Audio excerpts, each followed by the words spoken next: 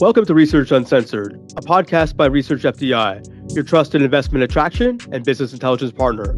Join me, Bruce Tackefman, and my co-host, Amber Hunter, as we bring you behind the scenes with economic development professionals around the world. We're going to find out the real stories behind the project wins and get to know some of the top players in the game today. We would like to thank the Next Move Group for sponsoring today's podcast. Next Move Group helps small to medium-sized companies, communities, and organizations create economic growth through executive searches that assist economic development organizations with hiring quality EDO professionals. They also provide site selection services to manufacturers, in addition to a suite of products designed to help organizations be successful.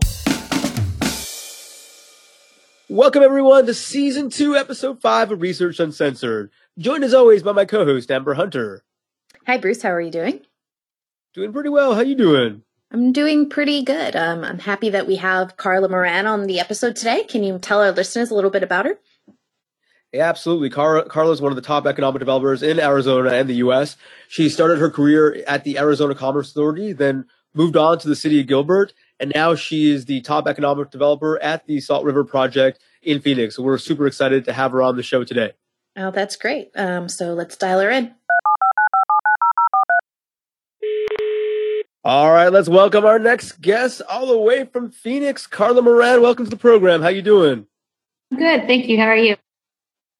Is it Carla Teixeira Moran or just Carla Moran these days? I just go by Carla Moran because most people can't pronounce my maiden name, and so when I got married, it just became a lot easier. So I slowly started dropping it. All right, perfect. So we'll go with Carla Moran. So really appreciate you taking time out of your busy schedule to join us today. No problem. I'm glad to be able to join you. Now, obviously, these past 12 months have been challenging for everyone, especially you, even you as a top 50 North American economic developer. And also, you're a top 50 mom in the USA and probably a top 50 mom around the world. So how have you been able to balance kind of your work-life balance with your kids running around, but also being at the top of your profession right now? I appreciate that. From my point of view, I'm not sure if I'm balancing a whole lot, but no, I joke around. I spend a lot of time on my calendar and trying to carve out time to make sure that I am present for my kids, but also give work time to my job. And it's funny, I found that I'm honestly most effective around 8 o'clock after the kids gone to bed. And if I have to spend time and hammer out a proposal or just be really focused, that's around the time that I've been able to be successful. It's been a balancing act, though. It's probably the most challenging is trying to figure out that work-life balance. Since I haven't been able to travel, I'm used to travel, once, twice a week or twice a month. And now I haven't gone anywhere since last March. It's changed the way I've had to work, and I've had to kind of been really flexible. I do miss traveling, though. I'm ready to get back and start going on sales missions and trade shows and just going out and seeing people. But there's things that I've enjoyed about being home, obviously, seeing the kids, spending more time with the kids. So it's been, I think every week I learn something new about myself. I'm at the point that I'm ready to get back. I miss seeing people. I believe you have 2 boys, if I'm not mistaken, right? Correct. I have a 7 and 4-year-old that will keep me on my toes and interrupt meetings. But it's part of the course, and I've become a master at the mute button. My cursor is over the mute button all the time. So just in case, most of my colleagues laugh because when I come off mute, it sounds like a ruckus has just occurred and they're screaming, and yelling, and I respond quickly and then put myself back on mute. But it is what it is. And I still be able to get my job done. And so you just have to make it work. And everybody else has an interesting situation that they're going through. So I feel like I'm not unique at all in the learning how to master the mute. Hi, Carla. This is Amber. Thank you so much for joining us. And, I think everyone can relate that the pandemic has really, kind of affected the balance between work life and personal, that balance. But I'm curious, how it's sort of affected you on the professional sense in terms of What investment trends have you seen this year? And, is there any trends that you think are going to come from the pandemic? And in way, we've read a lot recently that foreign direct investment is taking a big hit. Do you think that you're going to see more traction domestically because of that? Or do you still think that there will be traction, internationally in terms of economic development? I think there's still a lot of pent up demand in foreign direct investment. I mean, a lot of people want to come visit where they're going to invest, and they haven't been able to do that. So I think there's companies that are just holding their investments to the point where they, as soon as they're able, they're going to be behind the 8 ball and they're going to have to hurry. So it's going to be this, as soon as they're able to come and travel and come see the sites, that they'll end up going quickly. And I think it's just a matter of time before that demand just kind of explodes. We've seen a lot of domestic. Obviously, anything that's related to e-commerce, I joke around. I think now I have everything delivered to the house, which makes life a lot easier when you do have 2 boys and you're trying to work. So we've had in Phoenix market, we've had a lot of e-commerce distribution that has kicked up in the past 12 months. But we've seen an abundance of industrial and manufacturers looking in the area. I was kind of surprised. I thought we were going to be slow for a while, and we had about 2 months of slowness, and then just the industrial projects started coming through, and we've had a lot of industrial. We've had a little bit of office. We've had some success. Yesterday in Scottsdale, we announced a relocate from from Bellevue, Washington. So that was a uniqueness. I don't think those are, I think there's a more a dime a dozen right now. But we've had some great wins in the semiconductor space, CMC steel. And so I think there's things that still have to move forward. And obviously in manufacturing, those people are going to work each day. And so they need a workforce that's able to do that, and then a growing workforce. So I think Phoenix has been relatively lucky during this in certain sectors during this pandemic. Our tourism sector has not done so well. So has been some winners and losers, but hopefully I think some of those things will change soon. We've been rolling out the vaccine in a large amount here in Arizona. So we'll see how that affects the opening up the state and allowing for some more travel. Well, please send some of those vaccines up to Canada. We're a little slow in our rollout, but anything you can send to your northern neighbor would be appreciated. I'll see what we can do. Now, backing up, you started your economic development career at the Arizona Commerce Authority, the state entity for Arizona. You were there for over 8 years. What were some of your highlights there representing the state? What were some of your biggest wins over at AZ Commerce? The years that I was there, it was a very interesting time. It was during 2008, so there were the whole industry, our whole, not our industry, but our whole sector just crashed. We had high unemployment, housing foreclosures were through the roof. I find myself very lucky to still have a job. We weren't allowed to travel, so all of a sudden, doing business attraction for indirect investment was very difficult. So I ended up having to pick up different types of jobs within the organization. So, I ran the Aerospace and Defense Commission and did a lot of BR&E visits too, and some stuff in innovation. So I felt like during those times I became a jack of all trade. It was actually when we were the Arizona Department of Commerce, and we went through a switch to the Arizona Commerce Authority, which was a public-private entity. When that happened, we were able to do a lot more things. There was a lot of bills that were passed that helped with incentives.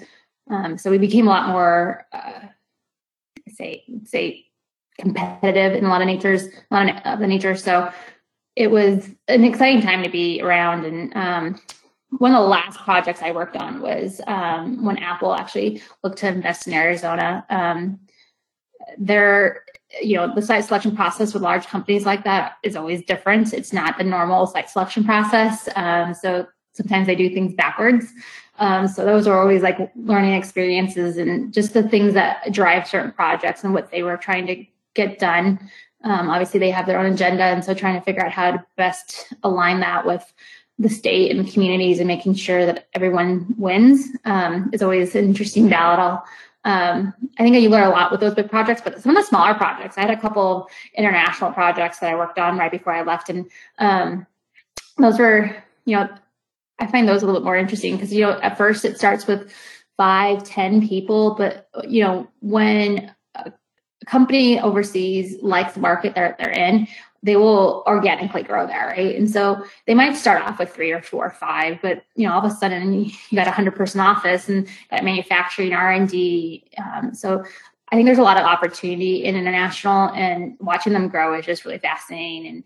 And they end up really taking pride into the community that they move into. So a lot of them I still communicate with, and it's just I think some of those are probably one of my favorite projects to work on.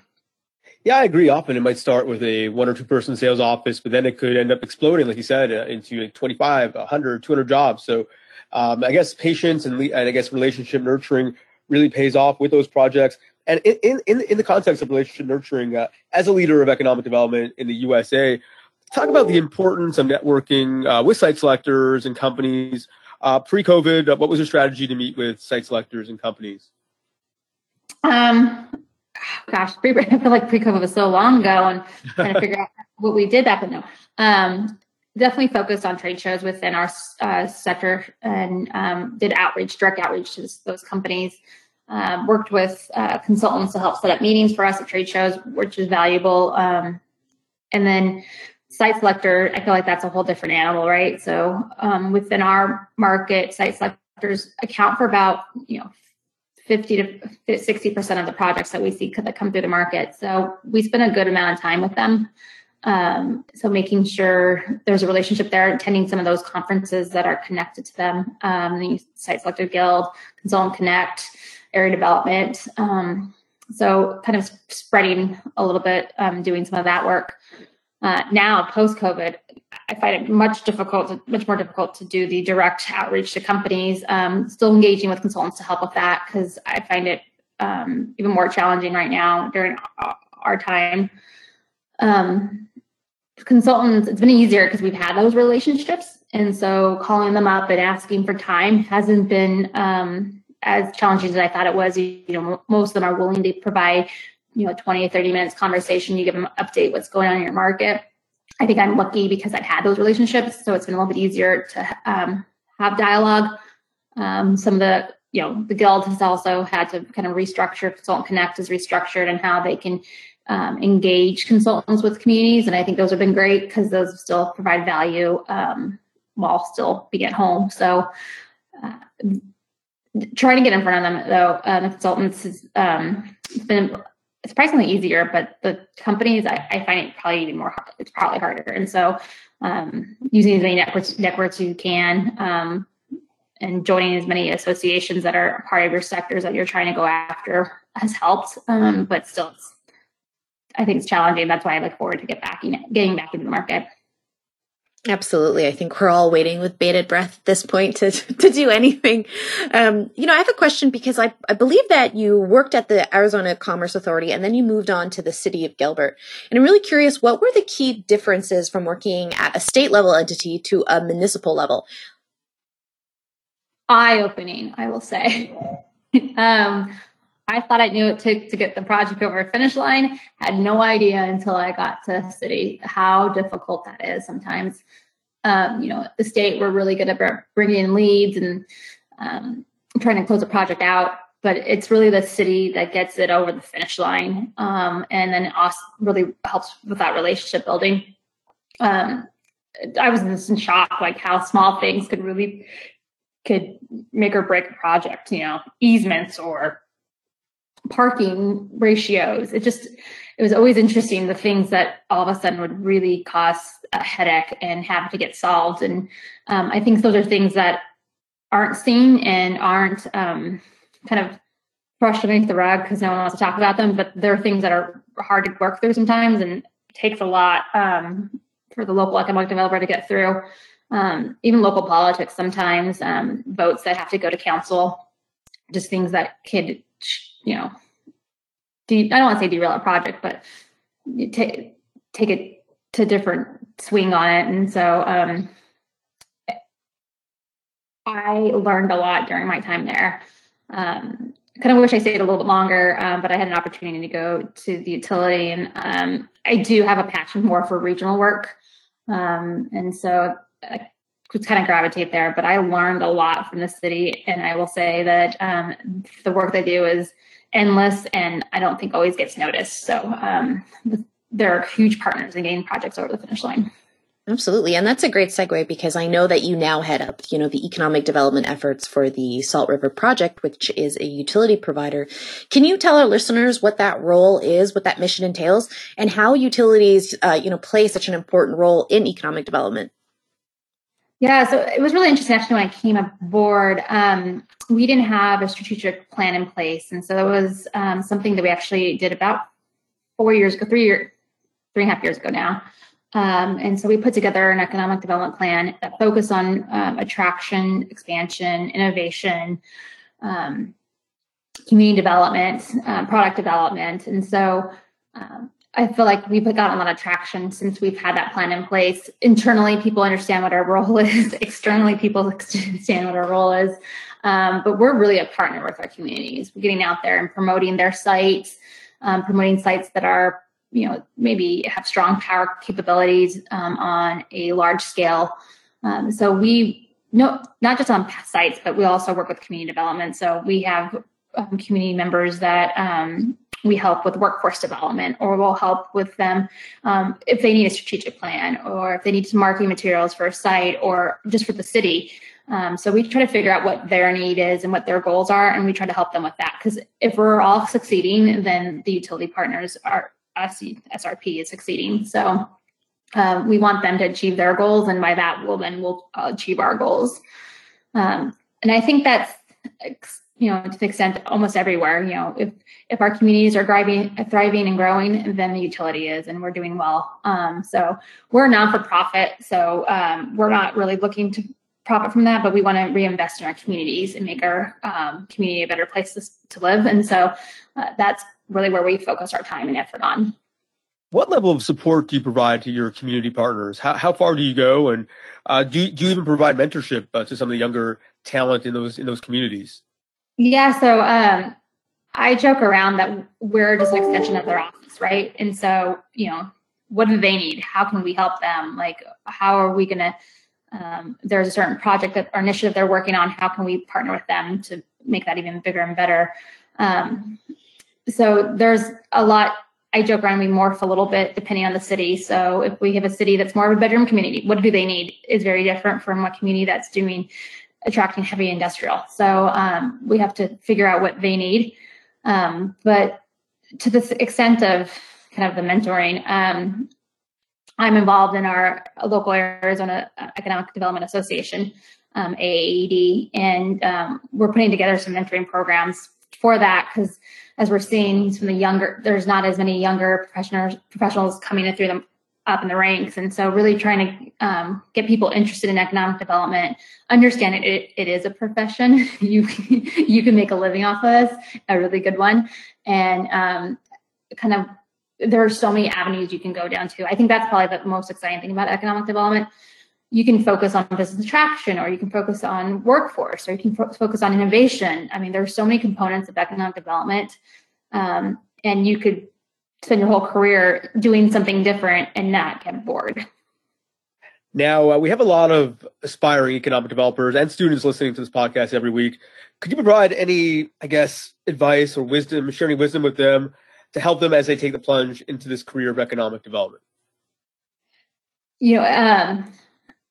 I think one of the things that I was told early, or a couple of things, when you're uncomfortable, that's when you're going to grow. So kind of make sure that you kind of get out of your zone of comfort and get out there and push yourself a little bit. Be willing to volunteer for projects that may not seem that it's a good fit for you, but you'll learn a lot. And I think that having, especially in economic development, having a wide breadth of knowledge on a lot of things in your region is good. So being willing to just jump on a team that maybe you didn't think that made sense at first, but you never know where things can take you. And that, especially in our market, it's a benefit that you can go from city to city, and, the titles sometimes are different titles. And so you shouldn't have to jump for a title, but jump for the experience, and what you're going to learn and what you're going to gain from that could be highly beneficial to get you on the next step. And, especially in economic development, you shouldn't always have a clear path of what you want to be and achieve, because you might lose an opportunity to do something cool, or you might lose an opportunity to go to another job that might give you another opportunity. I think there's doors that open all the time in economic development, and kind of exploring them will help you out in growing and staying within the field. And also be willing to come on to an uncensored podcast, right? Correct. You never know, right? Well, Carla, we appreciate you taking the time today to join us. Before you go, how can our listeners find you? How can they email you? How can they add you on LinkedIn? So, because consultants have beat it into my head to have your contact on your website. So we have it on our website. So SRP's website is Power to Grow PHX. So powertogrowphx.com. And under staff, you'll find my contacts. All right. We appreciate you coming on. Enjoy the weather down there. Thank you all for tuning in. You can find us on the web at www.researchfdi.com, on LinkedIn, and on Twitter at researchfdi. Tune in next week as we have another guest from the economic development world.